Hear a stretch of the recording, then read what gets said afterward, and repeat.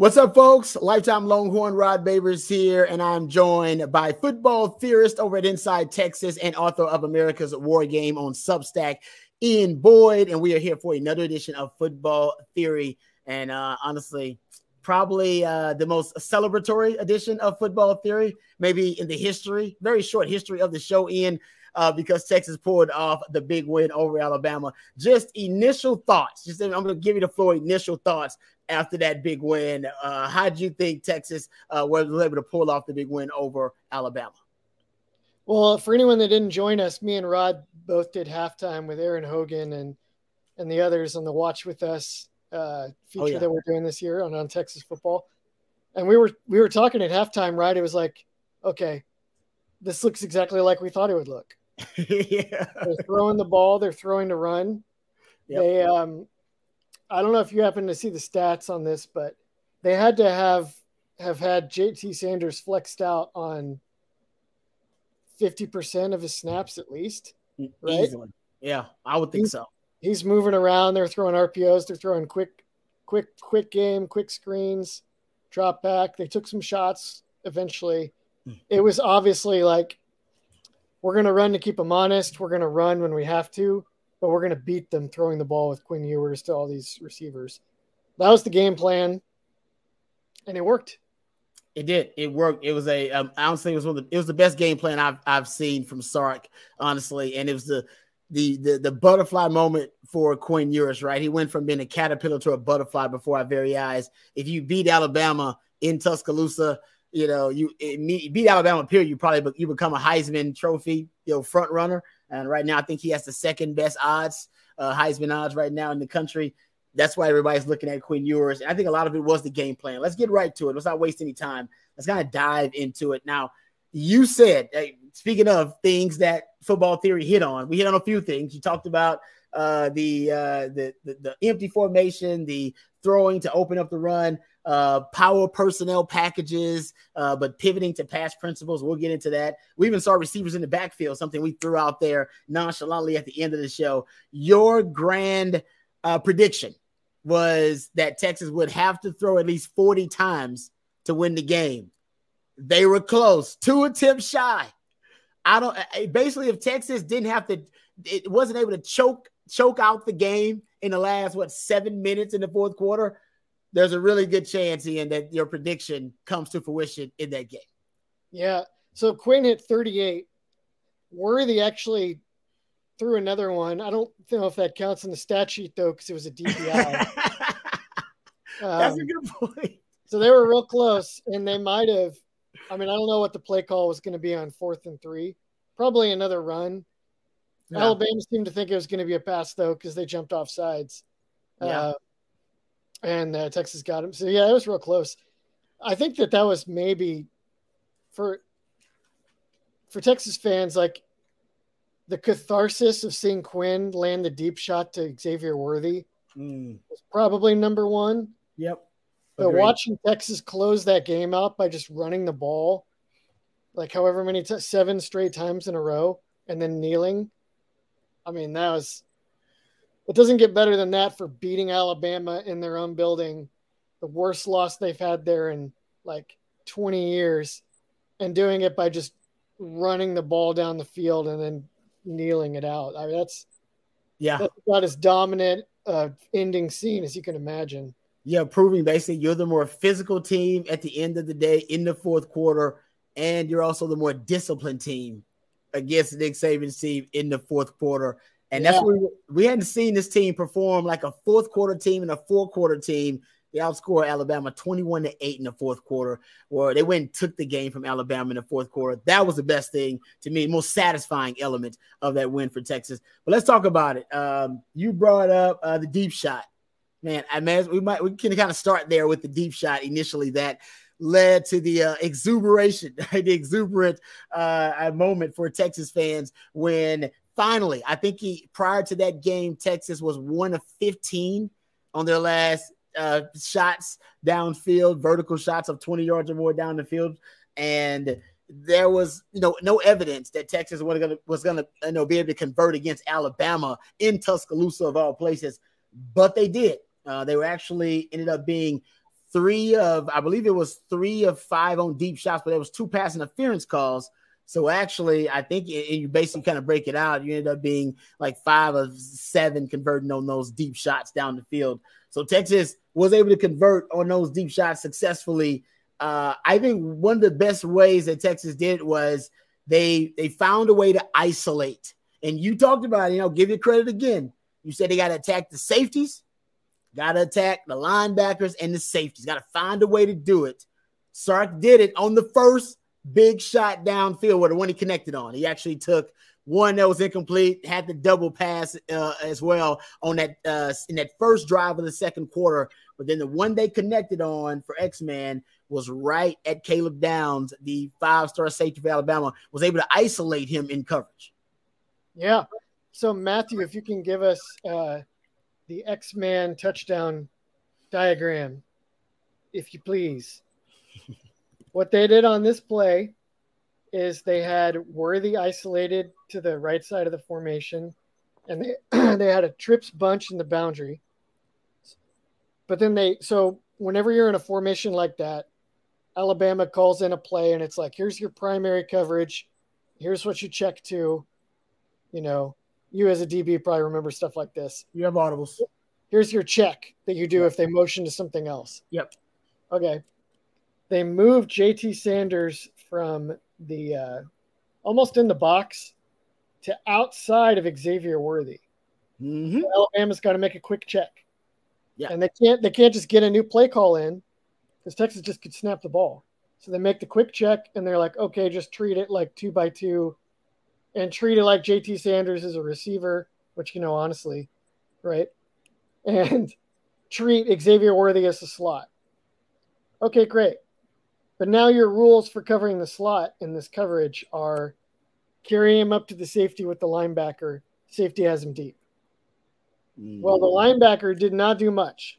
Help out his man.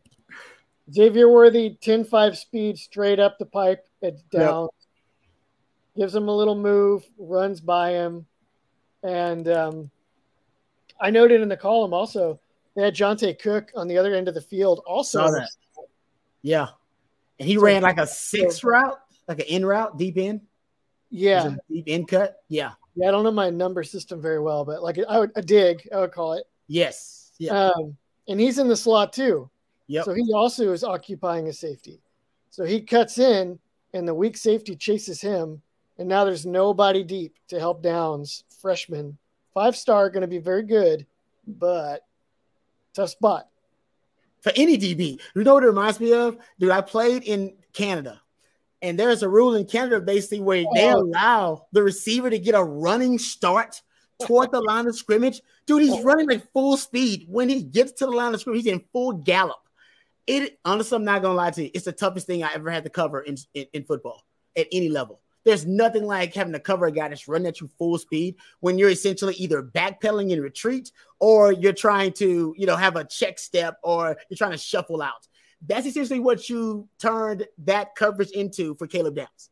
He had to cover Xavier Worthy, full sprint, full gallop, and then predict on a 2-way go whether he's going post or whether he's going to go post corner or whether he's going to the corner.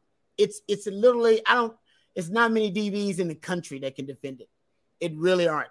So really it was the right coverage. Sark said that, the right coverage. And it was a good throw, not a great throw, because the throw but what was good about the throw, it was high.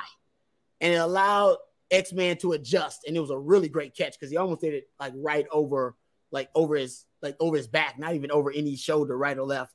But you're right. It was really Sark being able to manipulate the one-on-ones, and he was able to manipulate a perfect one-on-one, like you said, and attack the safeties. Going back to football theory. Also, and I think, sorry, on the Ewers throw, I think Ewers has kind of landed on that as his solution. Throw it high. Shots. His arc is he just throw these moon shots that land in the end zone, right? So you're just throwing them away from the coverage, but you're throwing them away from the coverage in a way that your guy has time to get the ball in the air. They can adjust to it. If you got talented receivers, they can adjust to it, which Texas does have. Honestly, the A.D. Mitchell one, the the deep AD Mitchell one, you're right. Because he's supposed to throw it over kind of that inside shoulder, but he throws it more of the outside shoulder, and then AD's got to adjust to it. It's great for your draft highlight film, and the scouts love it because they see your body control and your catch radius. But you're right. Maybe it's not ideal, but it's working. Hey, whatever works. Well, it's really hard to time those more direct shots. And like last year we saw, I don't know, it felt like 200 balls where Worthy couldn't adjust in the air in time to get there. Yep. And a lot of times he'd like see where it was going and he'd just kind of pull up, which drove fans nuts. But it was like, guys, he's never going to get to that ball. Yeah, they're like, you're so fast. It's like, nope, he's not that fast. You can't change his line on a dime like that and get from A to Z, So, yeah, Ewers is just putting some air under it and problem solved. Also, when you put air under it and just lead him into the end zone that way, yeah, you don't have to worry as much about backside safeties showing up out of frame and picking that off. There's been a lot of talk, like in the NFL right now, people are like, the deep shot is dead. Where did the deep shot go?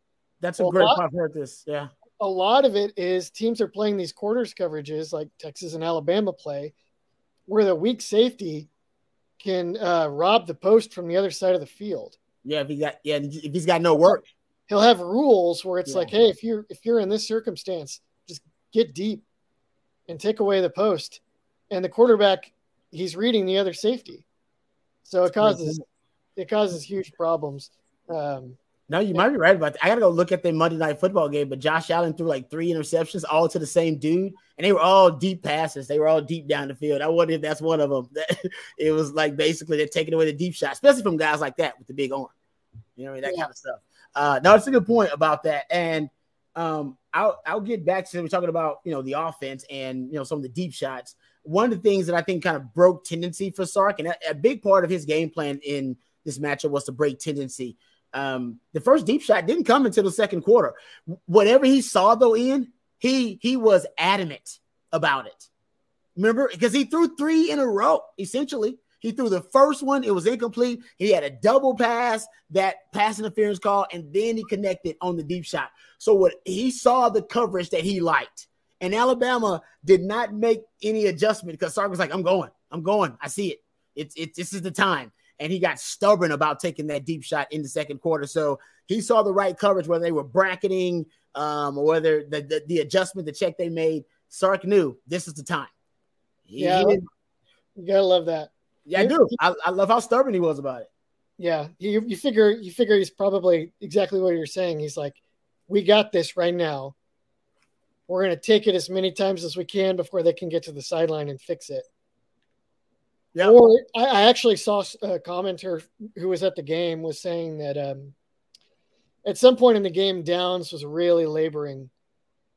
And maybe saw that. And so that could have been a factor as well. That may have also been later. I noticed that kid is fast and he runs really hard all the time. And Texas was basically just had him running gassers all game, which is not fun. And basically, and this Bama did it to they did it to Jaron Thompson. Yeah, when they had the Burton touchdown, it was a very similar concept where we want to get that safety isolated and we want to have a wide receiver coming at him full speed and see if he can adjust real time. And Jaron Thompson's a good player. It's almost impossible for anybody in that situation if you got a really fast receiver and an accurate throw. But getting back to the breaking tendency, let's talk about first down. They even commented on this during the game, so I want to go back and track it. Sark usually first down pass rate. He's not antiquated. So he's probably 55 to 60% first down pass rate, which is maybe pretty standard. I haven't done the deep dive research, but in this game, in the first 3 quarters, he was above 70% first down pass rate. Essentially, and he admitted not in the post game, but in the media availability on Monday that he didn't think the running game was going to work. So another one for Football Theory. We said, Sark's smart enough to know just the traditional running game ain't going to work. You got to shake it up a little bit. Maybe pass to open up the run. That's exactly what he did on that first downs. He decided to basically make that an extension of the running game. A lot of quick, high percentage passes, 80% completion percentage on first down passes for Quinn Ewers. and honestly 11 yards per attempt. And you got a couple of shot plays. You got some big plays out of there. You got your 50-yarder for JT out of there. There was the 44-yarder touchdown, because we know Sark loves the deep ball on first down. You got that on first down. So he took some shots, but most of those first down passes were just quick, long handoffs for Quinn Ewers. I got another stat you're going to love, because this goes back to your 40 attempt prediction. In 2.11 seconds time to throw for Quinn Ewers on average. 2.1 seconds, bro. Got it out of his hands like that every time. It was synchronized with it basically insulated the pass protection. The pass protection was good, but the game plan made it even better. Yeah, I mean, they basically went in there and played it like a Big 12 team. Like a more advanced, more sophisticated team, because Big 12 teams can't do everything Texas does on offense. Yep. Just kind of the general theory of sort of like asymmetrical warfare. Like, we're not going to try to go bully Alabama. Maybe at the end of the game when we got them on the ropes. Yeah, that's what they did. But in the meantime, we're going to make Foreman punch himself out, right? We're going to fling the ball. We're going to make those D linemen chase. This is an unpleasant thought. This is what Mac wanted to do in 2009. Oh, no. Why? Yeah. It would have worked. Yeah, no, that's a good point. Oh, not that much has changed, honestly. That's a good point about kind of bringing it back to a Big 12 style, if you will, because it was just high percentage passes, getting the ball out of his hands. And like I said, on first down, I think Sark knows. And actually, if you look at first down defense last season, Alabama wasn't a great first down defense. They actually were ranked like in the 70s and 80s in first down defense last season. They weren't great. And they are situated and built and constructed to defend the run on first down. Sark knows this better than anybody because he knows Saban.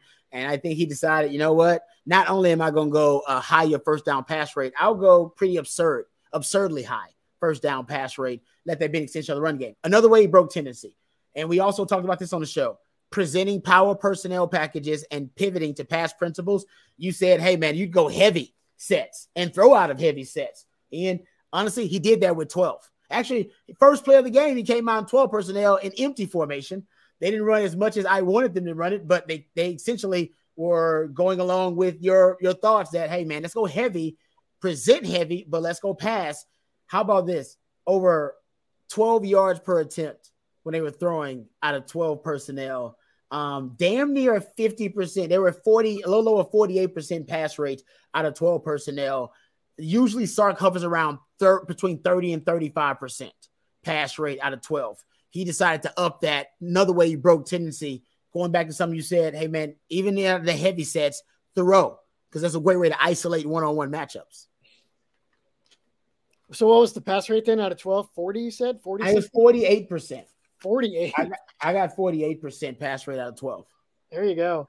Exactly. He loves that. He's really good at manipulating defenses by throwing out of 12 in general. I've observed this.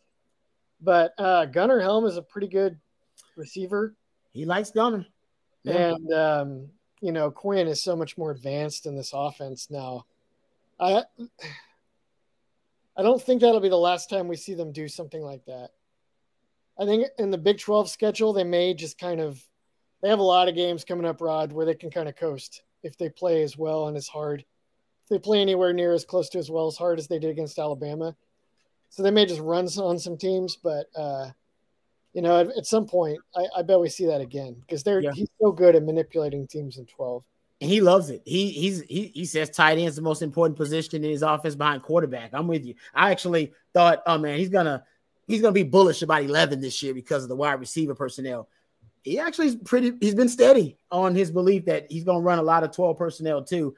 Another way he broke tendency, I thought, and I think now he just has the luxury of it, in that the X-Man factor, X-Man, Sark is known for force feeding the football to X-Man, regardless of the situation or circumstance. And it's not always a bad idea.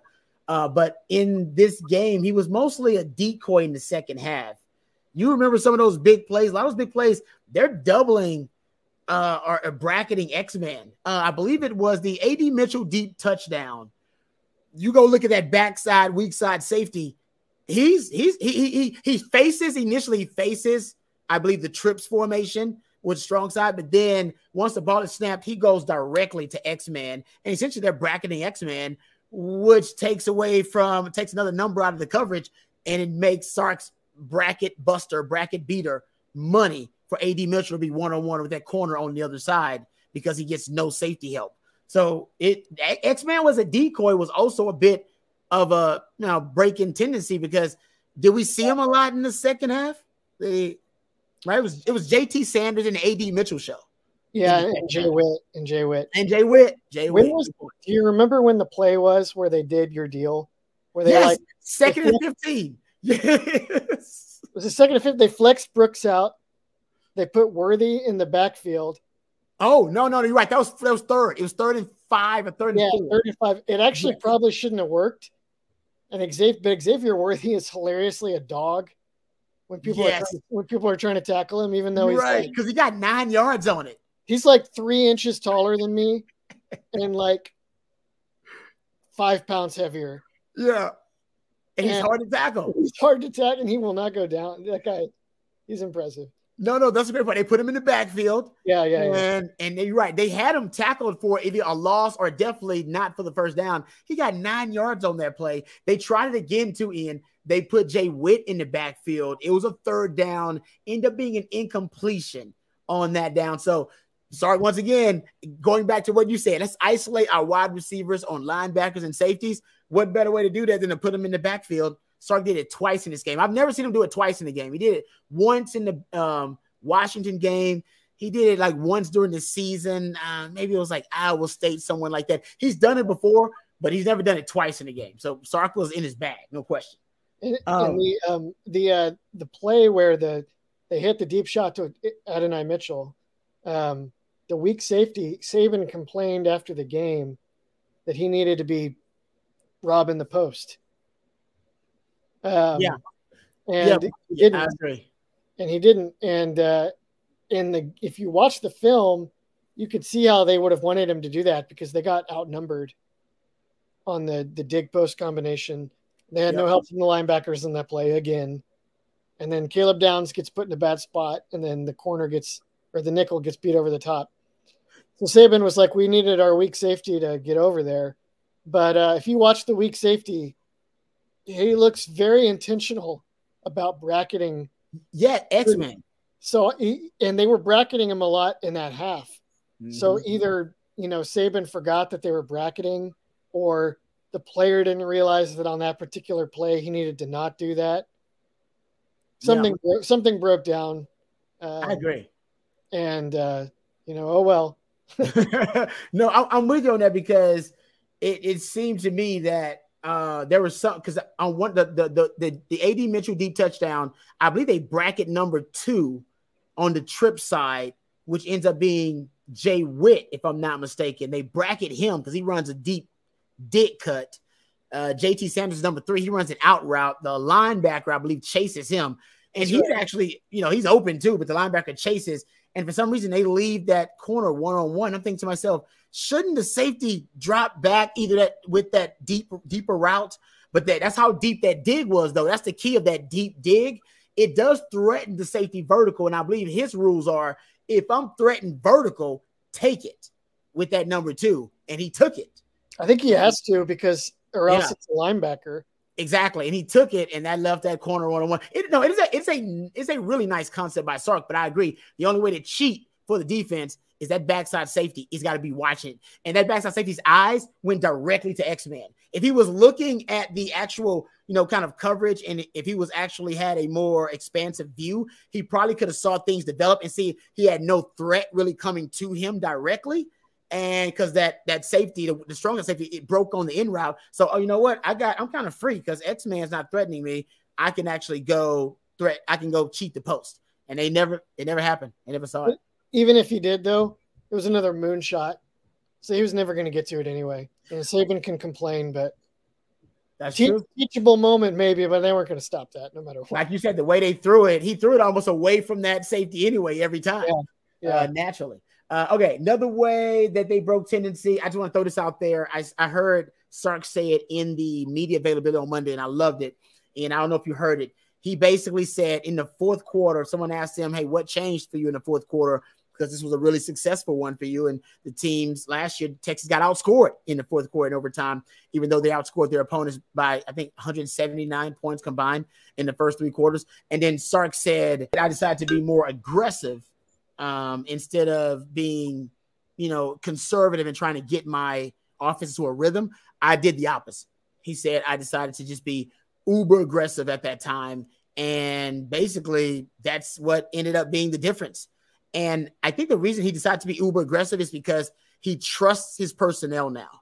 And maybe last season in 2021, he didn't totally trust all the personnel where he could be really uber aggressive in the fourth quarter.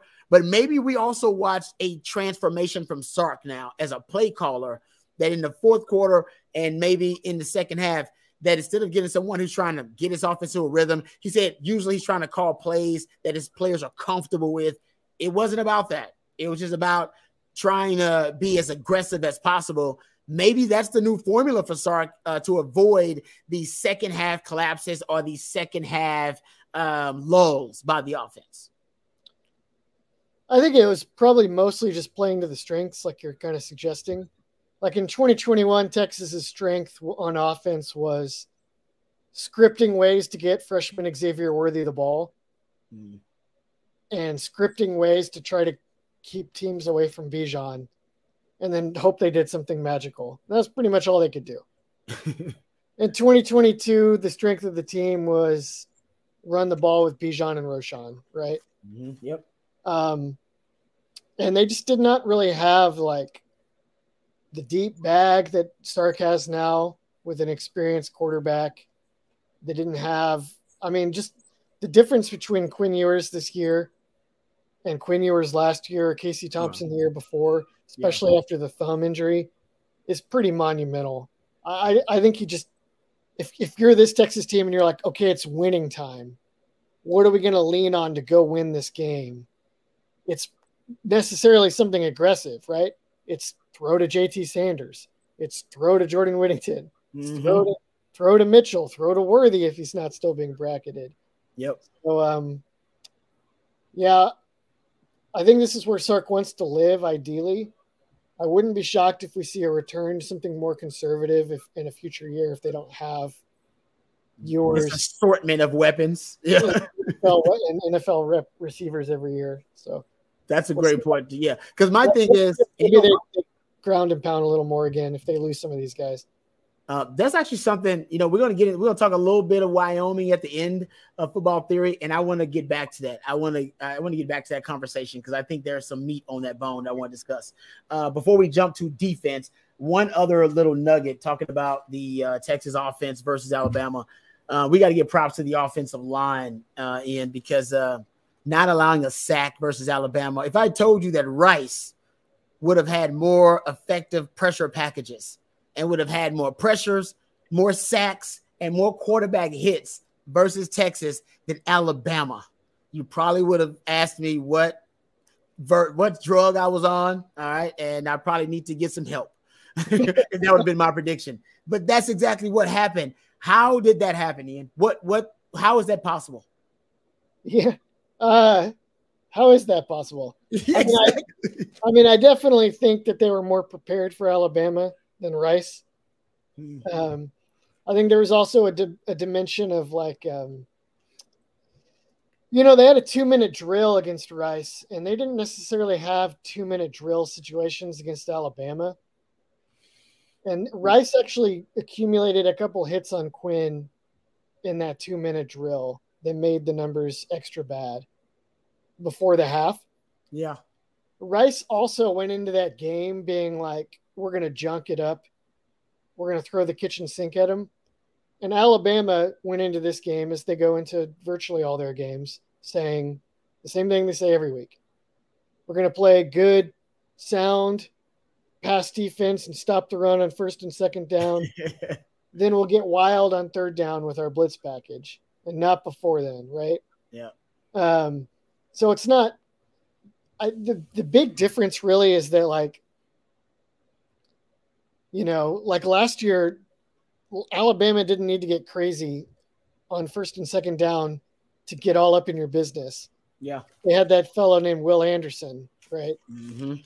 And they still have guys that are supposed to be really good NFL prospects. Probably not Will Anderson.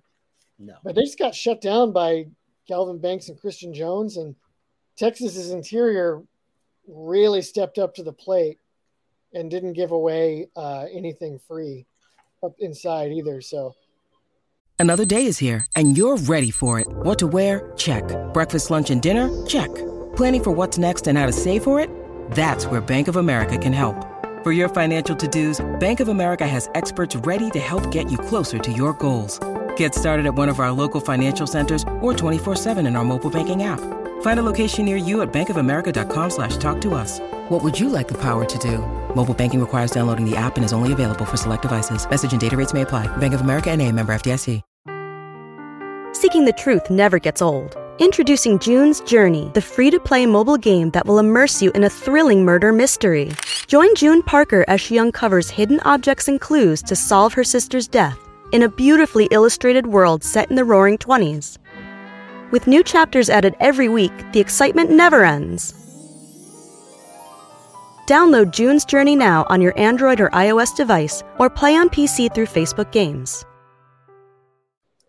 That's a number of factors. I can almost explain it, right? Does that almost make sense? No, it does. No, I think, honestly, you hit the nail on the head when you first, with your initial retort, which was what basically I don't think Texas game plan for Rice at all. I think when we had the football theory before Rice, and we said how much of the practice time and preparation and game planning of this week is actually spent on Bama and not Rice. Maybe not the coaches saying it overtly, but covertly putting it into the game plans. And honestly, now I'm more confident than ever in that, in that theory that, I believe that they were basically prepping for Bama the entire offseason and even, last first game of the week of season, I should say, versus Rice. I think that was the case, in my opinion. That's why they were so prepared.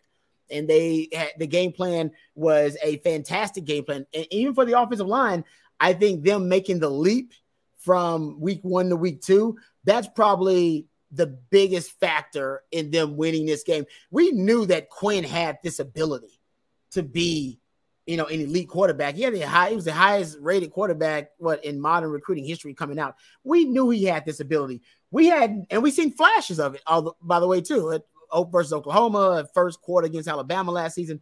We had not seen anything like this from the offensive line.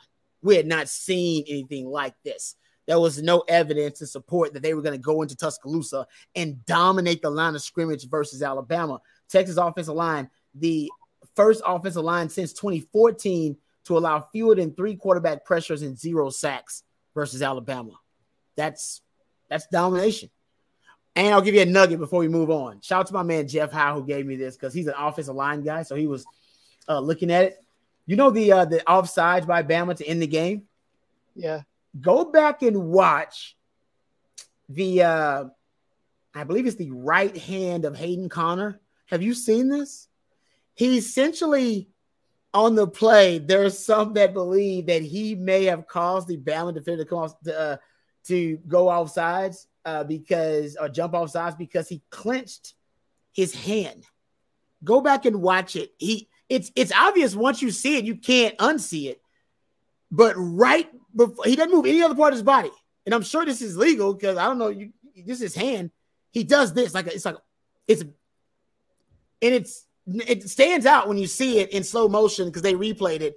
And he showed it to him and I was like, damn. And it does actually time, the timing works with the guy jumping off sides that maybe he was just looking for any movement and he saw some movement and he went.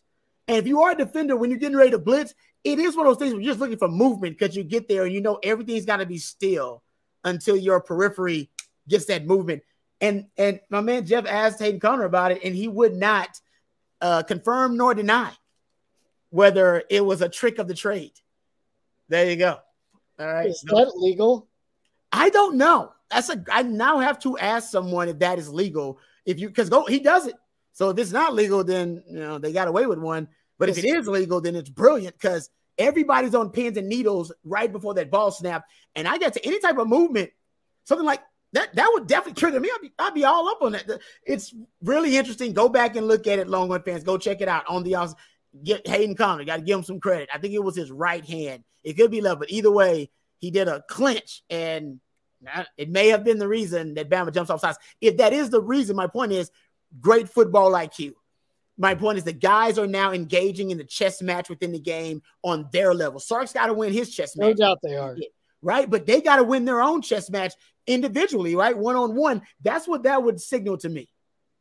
You see, we have one of those on defense too, but I'd be remiss if I didn't know. Did you see amongst the many excuses coming out of College Station?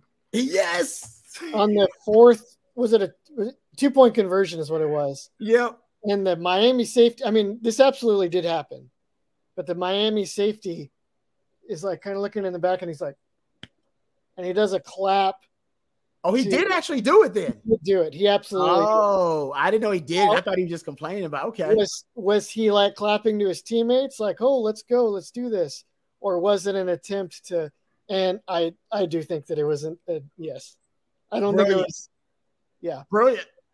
That's brilliant to me. Honestly, if he was doing it to entice the other side, that's brilliant, man. And you get your safety to do it, like the line guy's not looking at the safety. Yeah. Wow. I heard Jimbo's comments. I didn't watch the game though, and so I didn't get to see. No, he's right. I mean, everything Jimbo said was right, and he usually tried to give like a. It's not an excuse, but. But it's not. You can't talk about things like that when you get whipped like that, or it just sounds like excuses. Yeah, it's exactly what it is. Yeah, but that's interesting. That's interesting. Okay, speaking of defenders making plays, we might as well jump to the other side of the ball. Let's talk defense, and give me your thoughts, honestly, because we can start a number of places here with the defense side of the ball. They definitely won the line of scrimmage. What were the main factors to you as to why the defense had a successful game plan versus Bama? Well, they had a great plan for Milroe. They did what we said they would do. They played zone. They kept eyes on the quarterback. They played contain outside of one or two early plays where Ethan Burke got a little ahead of his skis. Mm-hmm. But they contained the ball. I saw a good, prominent account in college football was like, why did Alabama not run more zone read? Because Texas just played contain every time. There's no point. Because the edges, right? You talked about this. They just funneled it inside, and Alabama couldn't block Murphy, Sweat, Collins. They couldn't block them well enough to get down the field doing that. That's why they didn't do that. So it looked like we thought zone, contain. There was a great play that Joe Cook got some quotes from Jahdae Barron on. Saw this. Jahdae Barron. Yeah, I saw this quote. It's a great quote. They're playing a zone, and Alabama ran the same formation twice in the first drive, or a similar formation. And the first time Jahdae Barron kind of played off, and he noticed, and he was just like kind of hawking back, like ready to pounce on something, because he's actually playing a shallow zone, but he lined up a little back, as though he were having to carry a deep shot. And Alabama just went somewhere else with the ball. So Barron was like, okay, if I want him to throw to me playing shallow zone, I got to show him. I got to show him something different. So the next time they get in a trips formation like that, Barron comes up like he's going to be in press. And then this time, Milroe does go that direction with the ball, and Barron is lurking in shallow zone, and then he picks off the pass coming from outside in. Outside of Milroe's vision, and picks it off. Man, when you hear stories like that, like where Texas DBs sound like Richard Sherman, it is encouraging. Yo, because Sark's been talking about a football IQ for the last 2 years. He wants to increase the football IQ, and to me, all that is the chess match within the game happening at field level.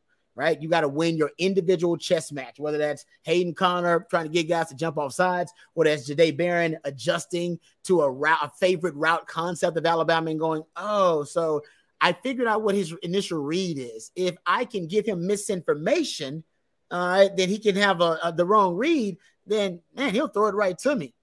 That's the chess match within the game. The football IQ of this team is starting to increase exponentially, and we're starting to see real live examples of it. So I'm with you, man. That's encouraging. As a DB, it's heartwarming. I'm a DB member of DBU, so that just kind of warms my cockles, if you will.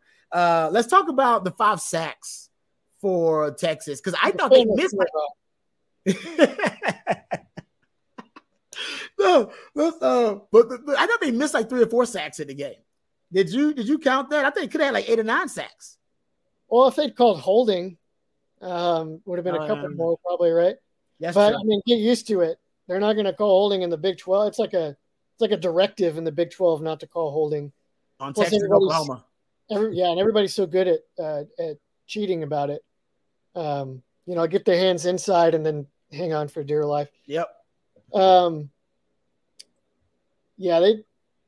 edges for Texas are playing so much better than you would have dared hope in the offseason.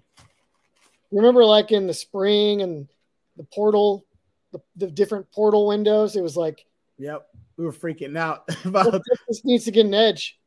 Was it O'Shawn Mathis? Everybody wanted really bad that year. Like he was 2 years ago. He was the answer 2 years ago. Oh, we need O'Shawn Mathis.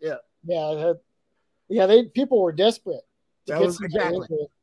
And Burke looks very good. Ross looks good. Barron Sorrell quietly had like 3 hurries and 2 hits or something wild. Mm-hmm. So Sorrell didn't get the numbers, but he didn't play on 3rd down very much. And he was all up in Milrow's business. And then this Anthony Hill kid. Wow. Totally natural. I mean, he only played like 25 snaps. And he ended up with 2 sacks. I believe he had like 4 run stops. I mean, the stat sheet was low. He was so impactful on those 25 plays that he played. He's a spy. Most of the time he was a spy. And he was great as a spy. He really was. I mean, he's athletic enough. And there was like one play where he was rushing from the edge and he got a little too upfield and basically gave a lane to Milrow. But once, you saw that I saw Jahdae Barron give up contain once. I saw Ethan Burke do it once. I saw Anthony Hill do it once. I mean, after that one time where they each kind of, had made that mental error, you didn't see it a lot. And that's why Jalen Milrow really had nowhere to go. I said that Texas needs to have a plan for empty. How about this for the sack, one of those, the sack numbers? They had 5 sacks, right? How about this? 3 of them came when Alabama went to empty. 3 of them, 3 of the 5. So remember I said Texas had to have a plan for empty formation with Jalen Milrow because he was going to stress them and really threaten the structural integrity of the defense. They were ready. I counted, I believe it's 13 plays out of empty formation and 50% completion rate.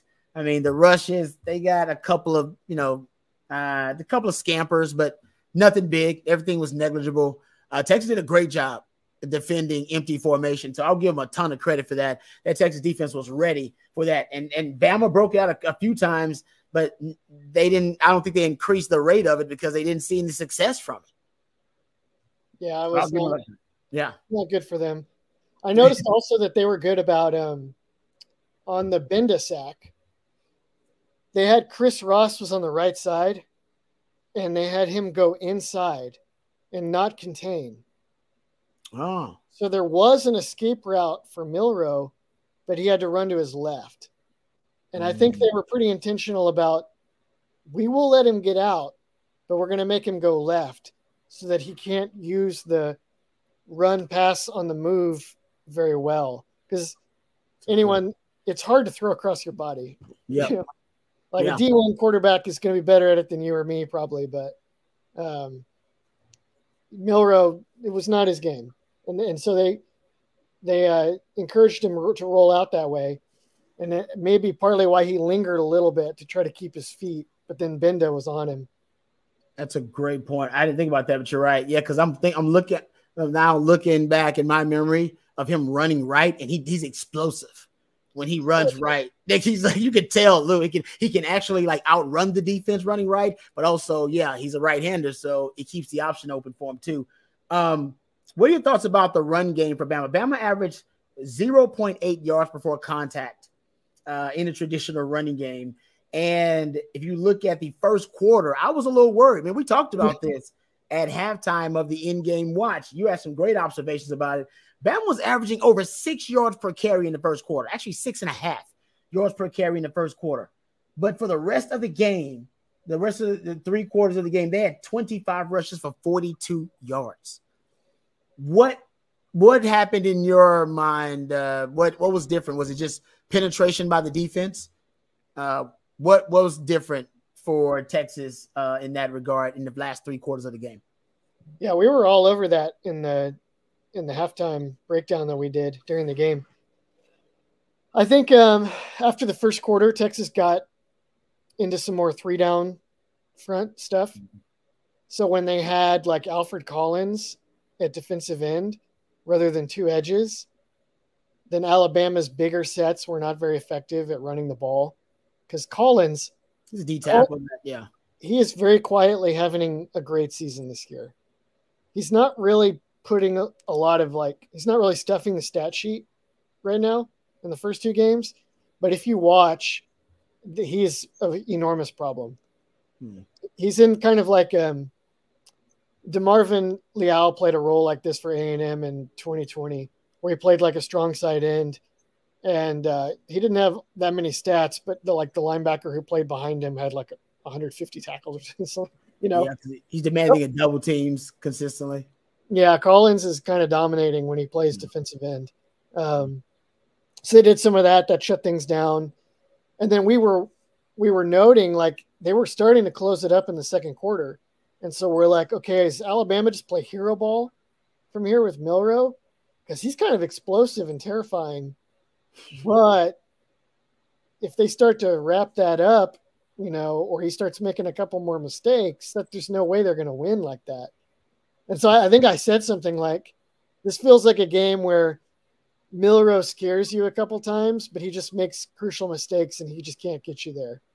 And that's exactly what happened, right? Yeah, he did. He scared the hell out of us, though, for a little bit. But you're right. Threw a near pick 6 that was basically the game, but he also converted a 3rd and 17 and scored a touchdown. And it wasn't sustainable. You're right, though. It wasn't. You couldn't sustain it because their average yards to gain on 3rd down was over 9 yards on average to gain on 3rd down. That's not sustainable.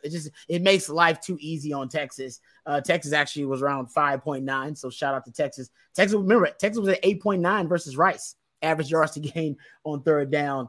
But no, it's a great point about how they basically allowed Jalen Milroe. He wants to be an agent of chaos. Let him, because there'll be more self-inflicted wounds than there will be him inflicting wounds on their opponent. Here's one thing I noticed though, out of the bunch formations for Alabama, I was a little concerned about it, and I started keeping up with it. And I think it's something to watch. I'm not going to be critical because that was such a great win, so there's no reason to be critical. The defense played really well, and they made a lot of plays. But the only concept that worked for Alabama was throwing to players who were in a bunch formation, targeting players who at one point were in a bunch formation. For those who don't know what bunch formations are, it's just a cluster of receivers, closely clustered receivers. And I have a broader definition, so it can be the tripod bunch, which Sark loves, by the way. He loves the tripod bunch. And by the way, Alabama used a lot of it too. It can be two tight receivers. They're just really tight together. They can be stacked, just one on top of one another. Sometimes you can have what they call a quasi bunch. You can have a minus split of a receiver next to an inline tight end or an offset tight end, a running back offset to that side too, creating a loose quasi bunch. We're not talking about that right now. We're talking about actually kind of true bunch formations, which are clusters of wide receivers. So anytime I saw those, what I kind of described as those clusters, what I described to you as clusters of wide receivers in the Bama game, over 20 yards per attempt. Yeah, that 28-yard reception on 3rd and 8, that 15-yard reception on 1st and 10, the 35-yarder on 3rd and 4, the 49-yard touchdown on 2nd and 11. Remember, they motioned the stack with Burton and the other wide receiver to get Jerrin Thompson isolated. The 3rd and 17 that ended up being plus 26 There's also the second and 11. That ended up being an offset wing with 2 tights and 12 personnel, but still same concept of receivers who are very closely close in proximity, clustered, who can run switch releases. Man, I counted, like I said, it's over 20 yards per attempt. The 2-point conversion also. He was throwing to players who are from a bunch formation or targeting players out of a bunch formation. Just something to watch. They were over 80% completion percentage in it. And last season, it was also something I watched because I was concerned about it. And Alabama last season, you'll probably remember this, Ian, Alabama, Tech, Oklahoma State, Iowa State, all of them used a ton of bunch versus Texas and were pretty successful. Completion percentages up to 80, 70, and 80%. So there's something to watch because Alabama, that was the only thing that worked consistently was Jalen Milroe throwing to targets who were out of bunch formations. That's it. You think maybe Wyoming will do that some? They definitely will. I just don't know if they have the quarterback or the personnel for it to matter. You know, yeah, I don't think they can really threaten Texas with it. Alabama had the personnel to threaten Texas with it. And Jalen Milroe, he's not an accurate passer, but what that bunch formation does, it forces the defender to become reactive instead of redirecting and rerouting wide receivers, which is Texas wants to do. They have to read and react, and they have to give space. You have to be on levels so you don't get rubbed or don't get picked, and that creates space. It creates passing windows, and that's basically what's happening to the Texas DBs. They'll fix it. I'm sure of it, but it's definitely something to keep your eye on. Sometimes these weaker teams in your schedule kind of do you a favor because they'll see what worked against you, and they'll give you like low risk reps. That's a good point. They practice reps almost, scout team reps. Yeah. Matthew, go ahead and give us the Bama tripod 3rd and 17 diagram, if you please. Oh yeah. So this was the 3rd and 17. It's so ironic because I really got on Orlando about bringing a 0 blitz on 3rd and 17 against LSU. I still am not really over it, honestly. And PK showed a 0 blitz and then bailed into cloud corner cover 3. Okay. He loves this call because it looks like quarters or something, and then the quarterback tries to throw it to the field, and then the corner is squatting on it. Nice. That's obviously what they wanted to happen to Mr. Milroe here, but it's not what Alabama had in mind. And if you look at the diagram, kind of what killed Texas on this was maybe a couple things. One, they're in this like cover 3, and Alabama floods the zone with all these vertical routes. Yep. And a coverage like that is not necessarily designed to be flooded very easily. It's tricky, especially if your linebackers are on the line of scrimmage when the ball is snapped and are then dropping back. Good point. They didn't get enough depth on this one. I haven't broken down the other bunch formation sets in this game to see what went wrong in those. But on this one, it was very much like if Jalen Ford gets depth, this is not a problem. Like Jalen Ford gives you major problems if he's not, on the line. Yeah. And against Iowa State, who also tortured Texas in bunch. Oh, they killed him. Texas is also trying to play a good deal of cover 3 on those downs. Mm-hmm. And the zones got flooded in bunch, and they couldn't get guys to the spots in time. So the Iowa State kept hitting the little windows in between. Like a guy starts to drop to his normal zone, and he's like, there's nobody here. They're all clustered over there. I got to get way over there. And before he'd get there, Iowa State would hit the guy in the window, yep. Usually Xavier Hutchinson. So Bama kind of did the same thing. They'll have to figure that out. Yeah, it worked. It does create bigger passing windows, though. It just does. It makes things easier for your quarterback because free release for the wide receivers, cleaner release for him. DBs have to back up. They have to give room. They literally have to give the receiver space so that the route can define itself. And that's why they end up getting some of that. So that's my only critique about Texas's defense. Otherwise, they were fantastic. All right. Any other thoughts, Ian, on defense before we give a quick I think I got a question about Wyoming before we wrap things up. Let's just give the quick Wyoming deal. Let's do it. Okay, so my question is this. I know Sark wants to infuse some confidence in the run game, and I think he wants to see some consistency in the run game. Didn't get it in game 1, did not get it in game 2 versus Bama. You already closed the game, all right, but you didn't have it consistently all throughout the game. Even he admitted that. He didn't expect that. Versus Wyoming, it is a good opportunity for you to infuse confidence and show some consistency in the running game. Now, you do have some injuries potentially you're dealing with C.J. Baxter in the backfield, but what are your thoughts? Because if you listen to Craig Bowles and you listen to the defensive coaches at Wyoming, they believe their strength is their D-line and their linebacking core. Actually, the pick to be defensive player of the year in the conference is part of that linebacking core. But the secondary, that's the work in progress, which matches up with Texas' strength and their weakness. Texas' strength is their passing game and all their weapons. What do you think Sark's going to do in this game? Is he going to throw the football against the weakness and take advantage and exploit the weakness of Wyoming and maybe put them away with some haymakers early? Or are we talking about, hey, let's get consistency in this running game? What does Sark do? I'm very curious to see the answer.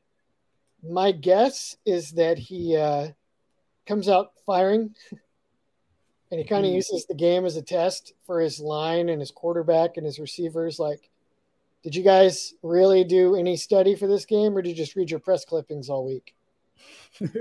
I'm going to dial it up, and if you guys aren't prepared, it's going to show up with some pressure and some whatever else, and then I'm going to chew you out. So I don't know if he does that or if he just plays it safe and runs the ball. You figure he's got to take at least a couple shots. It'd almost be criminal not to try to attack the secondary down the field. Agreed. I mean, you might be able to build a Heisman case for Quinn Ewers. It's always good to pad those stats with like a 300-yard, 3-touchdown game at home at night. That. Yeah. So I think I and maybe you would almost like to see them work out some of the kinks in the run game a little bit, but I bet they don't do that. I bet they go guns blazing and they at least take some shots before they settle back to putting the game away with the ground game. Yeah, because I think Sark he wants to see Arch in a game, and I don't know how many Big 12 games you're gonna plan on having your third string quarterback get some reps in. I think this is a game that he plans on playing Arch. The only way that works out if things go according to plan, things only go according to plan to see Arch if basically you see Malik, mid-third quarter, early third quarter, somewhere like that. That means you got to get a comfortable lead early on. Here's the names to watch. Easton Gibbs. He'll probably be the best defensive player for Wyoming. He was a pick to be the preseason Mountain West Defensive Player of the Year. He's the middle linebacker. They also have a DN, Devon Harris, who's a really good player. There's a defensive tackle. They got two of those, actually. Nose tackle Cole Godbout and the Jordan Bartagnol. He's also another defensive tackle. So the D-line, and even coach, the defensive coordinator, he admits this. He says their defensive front's their strength, especially their DNs, Devon Harris and Braden Siders. And he says Sebastian Harsh is another good player for them. So the front, that's the strength. They might be one of the best defenses in the Mountain West Conference. The secondary, that's the weakness for Wyoming. We'll talk about that a little bit more next week when we're talking about a win for the Texas Longhorns. Ian, thanks for the time, brother. Sorry it went long, but I had too much. I had too much football to discuss with you this time, brother. All right, we'll come back next week. Another edition of Football Theory with football theorist Ian Boyd of Inside Texas. And I am lifetime Longhorn Rod Babers. We'll talk to you guys next week. Hook 'em.